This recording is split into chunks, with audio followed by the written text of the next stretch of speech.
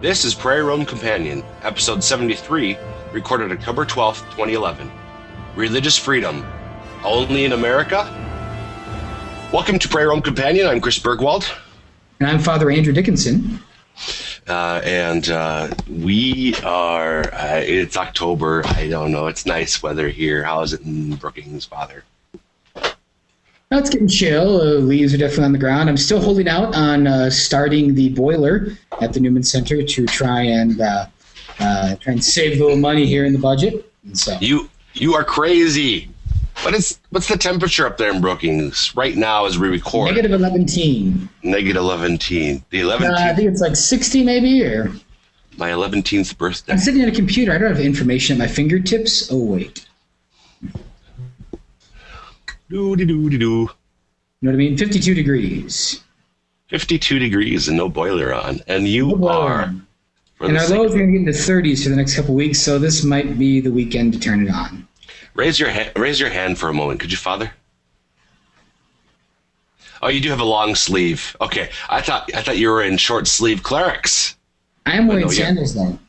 Yep, you have. Okay, but it looks like a sweater or something. No, it's my cassock.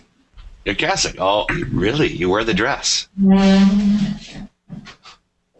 There's the dress. There's the cassock. It's called a cassock. Try to follow me. Cassock. I'm not familiar with it. I thought they were banned in this country. Yeah, but I'm an illegal.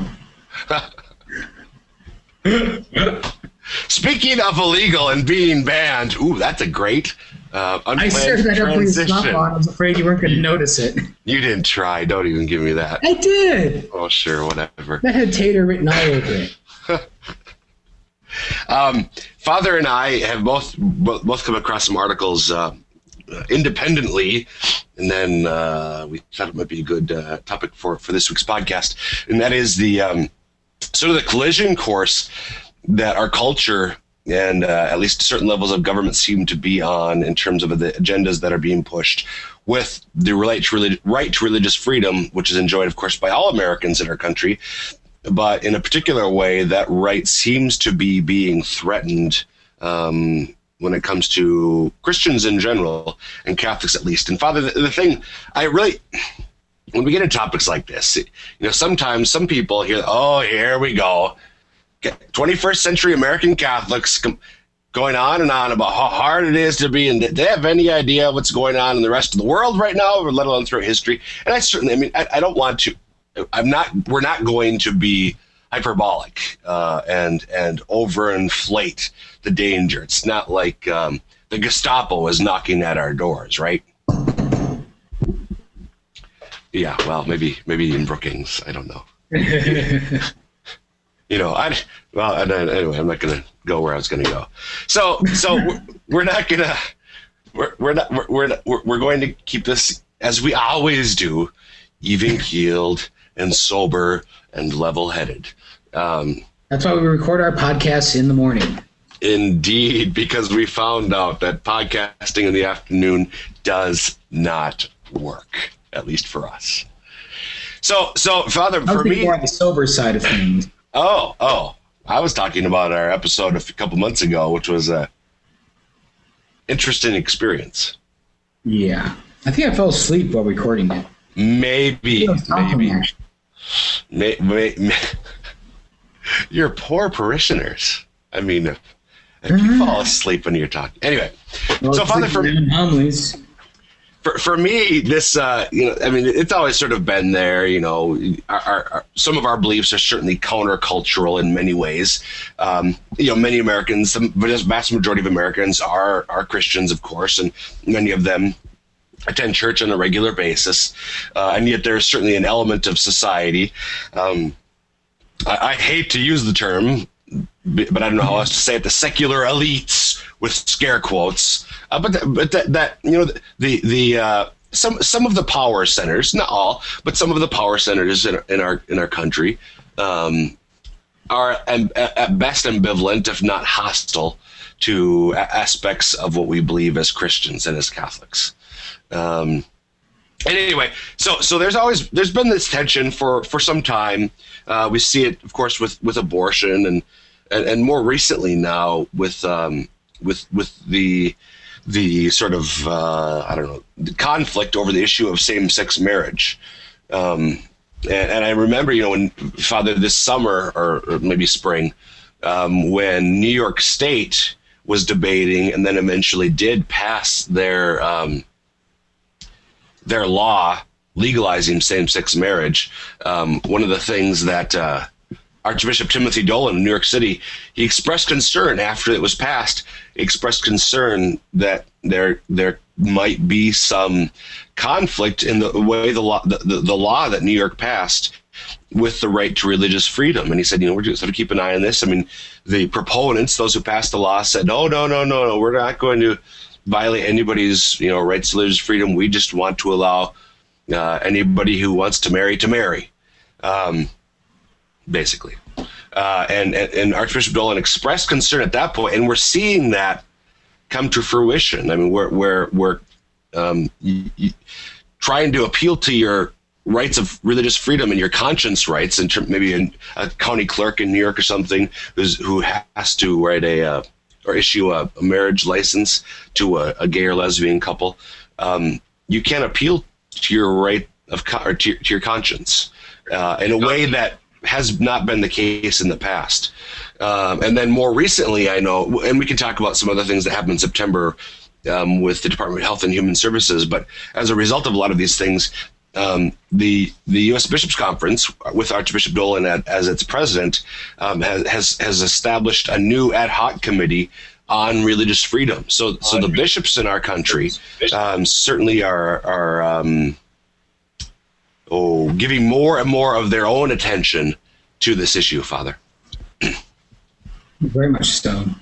I think, and the way that we're expressing our concern is that there's a difference between the right of religion and the right of worship.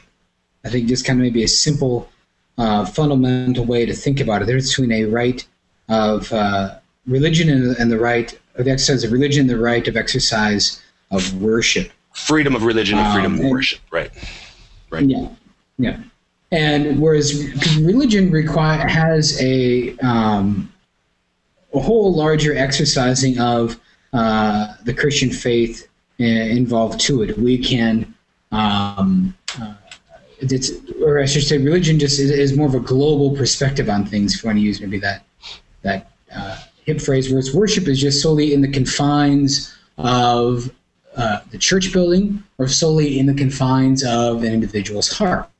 You're free to believe in whatever God you want on the inside, but we can't let that influence anything on the outside. Because religion primarily is always that human action, that human doing of things.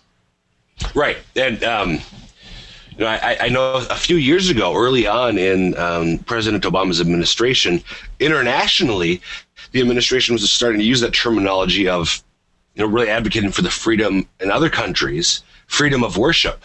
And there were some commentators who were, sort of questioning that and saying, wait, hold on.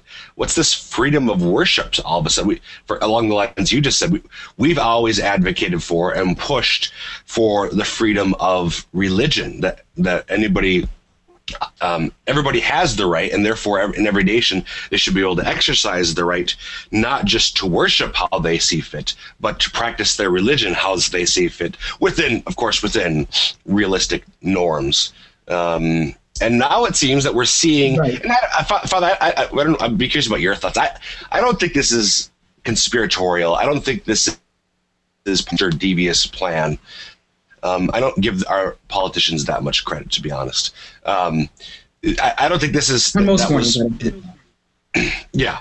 But in terms of advocating, now turning to the United States and using this, the same terminology is being used. I don't know that their intention from the outset was, we're going to use this subtle distinction to undermine the right to the freedom of religion for all these crazy Christians and Catholics. Right. And I think, there's a couple of points away to, I kind of hem and haw on this, not personal, because I think some people, though, don't like the voice of God in the public square. Sure.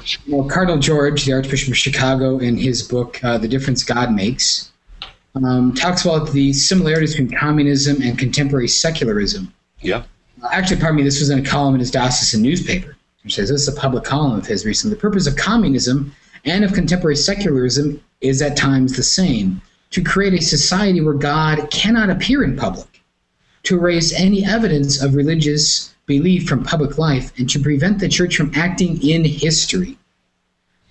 Confining the church's mission to private worship, care of a belief system that can have no influence on society except on secularist terms. In this sense, secularists in this country and elsewhere are successors of the communists of last century. I think I can't speak about deliberate people in various government positions, although I think we'll speak about one in particular in a moment. But I do think there is a deliberateness to this. Can you elaborate? Well, precisely what Cardinal George said. Okay. Yeah, I think, well, in that way, I think that's probably true. But I don't know that it's.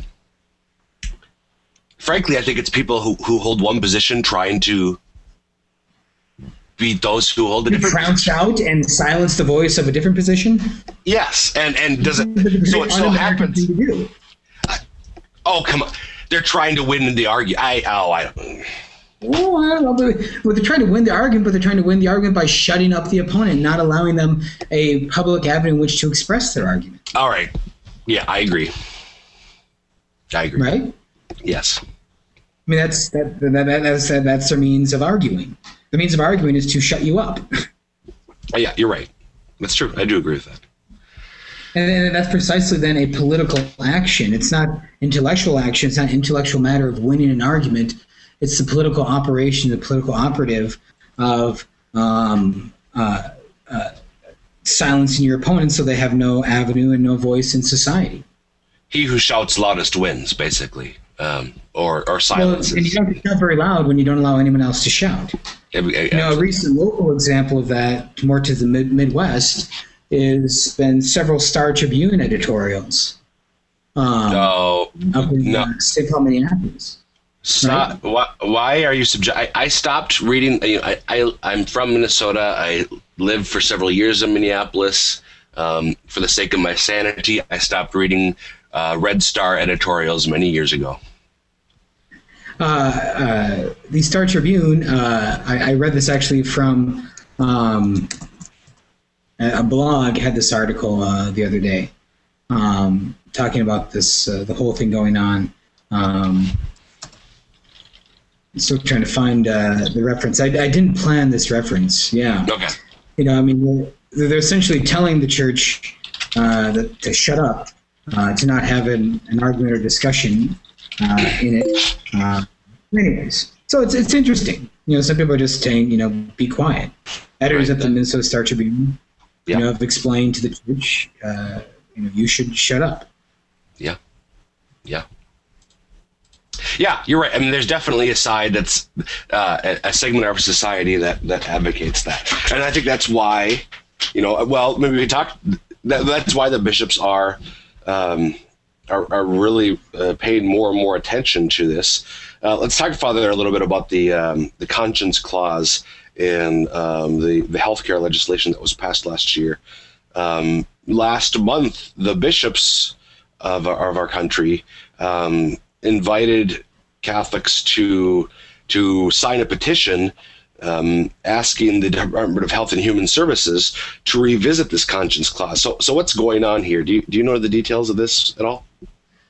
I'm not sure if I know more than what you said there. I haven't heard. As far as I know, there hasn't been a response. The discussion period closed at the end of September, if I'm not mistaken. But what's the background? What's the nature of the exception that's the conscience clause that's in there that the bishops are so concerned about? That was regarding contraceptions, abortifacients, and sterilization. Okay. Yes. Yep. And so they said that Health and Human Services and I think another group created by the Affordable Health Care Act decided that, this is in the act that says that all health insurance plans must supply artificial contraception and sterilization as a preventative care for that's all insurance plans, no matter who provides the insurance plan. The government is requiring that. And they have limited conscious exception, but theoretically it would mean that Catholics would only not be required to supply that in their healthcare program. So the healthcare plan by a Catholic school, by a Catholic diocese for its employees, by a Catholic university, they would be required to supply sterilization and artificial contraceptions, which are often abortifacient, against our conscience to all our employees that would ask for them. The only way we'd be accepted from that is if all our employees were Catholic. And so essentially that almost forces the church to be ghettoized, precisely what Cardinal George was saying about the desire to take the church out from being an acting person in history. And unfortunately, I don't remember the details, and I don't have them at hand. But something about the conscience clause being so narrow that virtually everybody, or virtually no Catholic health plan, would be exempt from it because it wasn't just that everybody had to be Catholic, but even what you did. I mean, the religious freedom exception was extremely narrow. Right? Exactly. So exactly, it was very, and then that was our concern. And so even like Catholic universities were writing in with their concern about it, Catholic university presidents and others. One of the things that was interesting to me, just in terms of this more ecclesiastical politics, so to speak, which is sometimes amusing, but more often than not edifying. But during the debate over healthcare reform, it seemed at some points that the bishops were at odds, that there was disagreement between some of the Catholic Health Association, which represents many Catholic hospitals, and the U.S. bishops. The CHA seemed to be, and in fact, did endorse the Affordable Health Care Act, and the U.S. bishops were very seriously concerned about what it said about exactly this, about abortion rates. But now, fast forward about a year and a half later, both the Bishops' Conference and CHA are pretty unified on this, that the conscience clause that the Department of Health and Human Services has written into the plan, or has in the plan, is extremely narrow, and there's certainly, it seems to be a pretty united front across the ecclesiastical spectrum on this. Don't you think?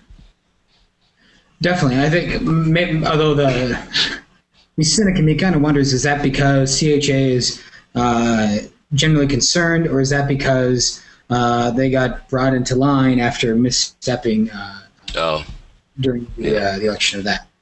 And so, leopards and spots. To me, the fact that they're speaking publicly, I mean, they could just be quiet, but they're actually speaking. So anyway, affirmation by yeah. So there's certainly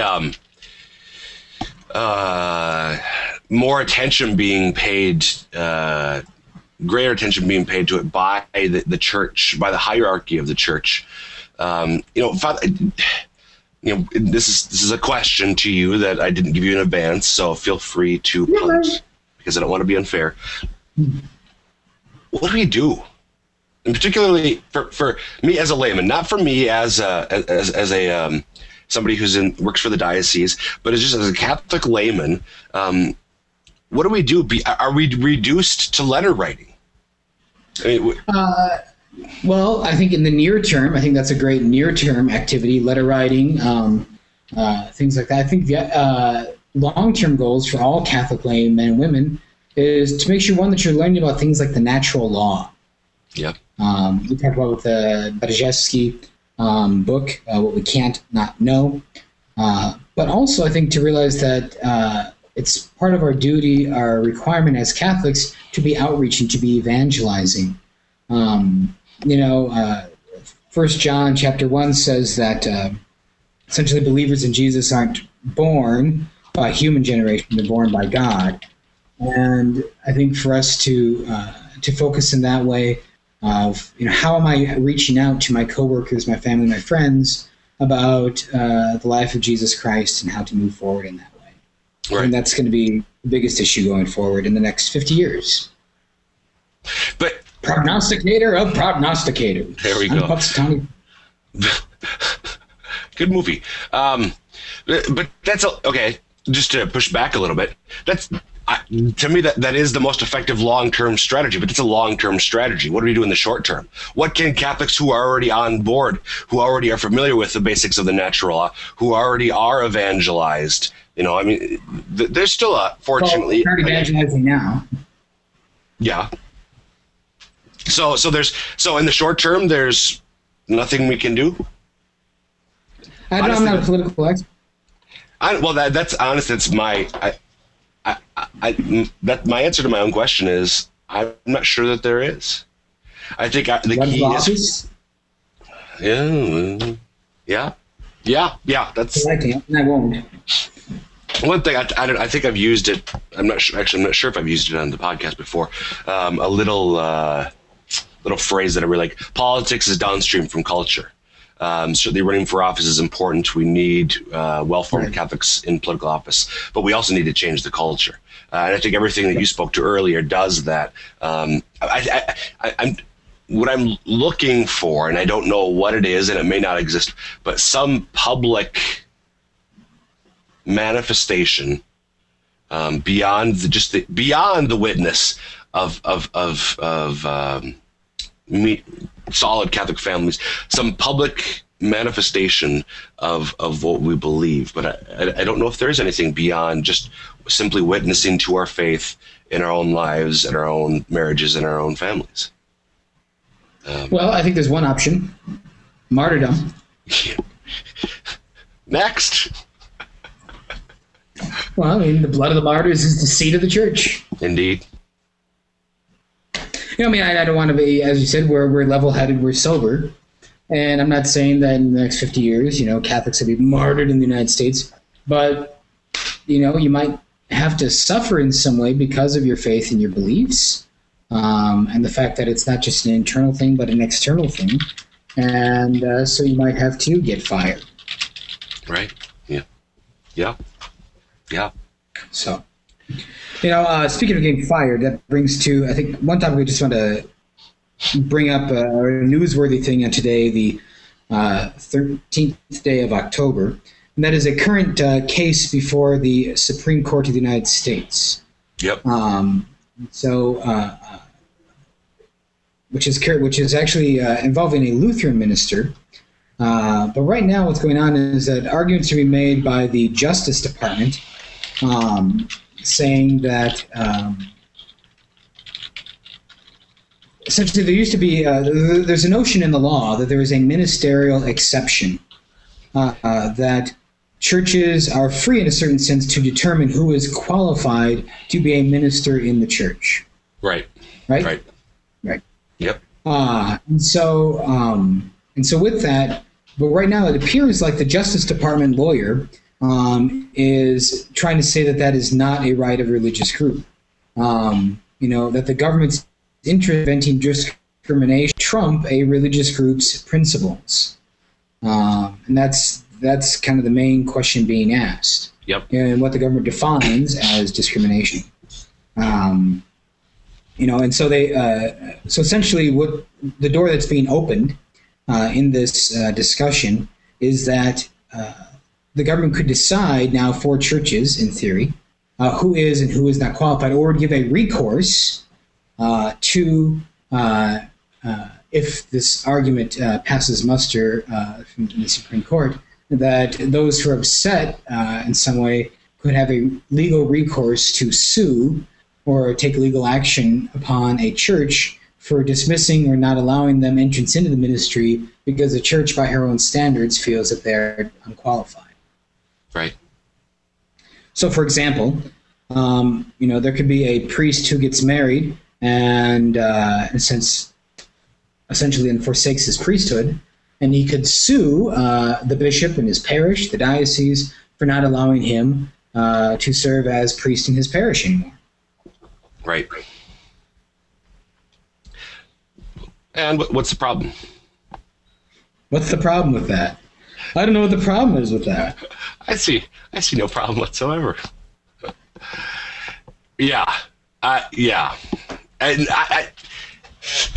you never know what happens with the Supreme Court. I'd be shocked if this case gets, I don't know, won or decided in a way that just blows this open. But stranger things have happened. So. Right, and I think that's amazing to see. I mean, the arguments, the Supreme Court was pretty incredulous about this argument. I mean, they were kind of in disbelief. Yeah. You know, I mean, even those might be considered more, even Justice Kagan, who was nominated by the current administration, being represented by the Justice Department, seems to be a little incredulous about what's going on as well. But so the fact that, maybe to the larger point or the issue of concern, this is the administration's argument. Right. That the administration now, I mean, right now they're saying it's not in the administration's interests to pursue things like male-only priesthood or a celibate priesthood in Catholic Church or some other requirements that Orthodox Jewish rabbis shouldn't run pork barbecue businesses. But in theory, they're opening that door with the decision is granted in the Justice Department's favor. That door is now open. Right. Yeah, so this goes, I mean, back to my earlier point about, you know, the pursuit of an agenda and so on. And I think what oftentimes happens is you have, you know, so President Obama elected into power, and honestly, I don't think he's a closet radical or somebody who's pushing a seriously anti-Christian agenda. Nonetheless, many of the people who follow in his wake, I think, are more interested in pursuing a more radical agenda. And so they get into positions which aren't maybe as visible, but positions of power within the bureaucracy, and they start to have an impact. Right.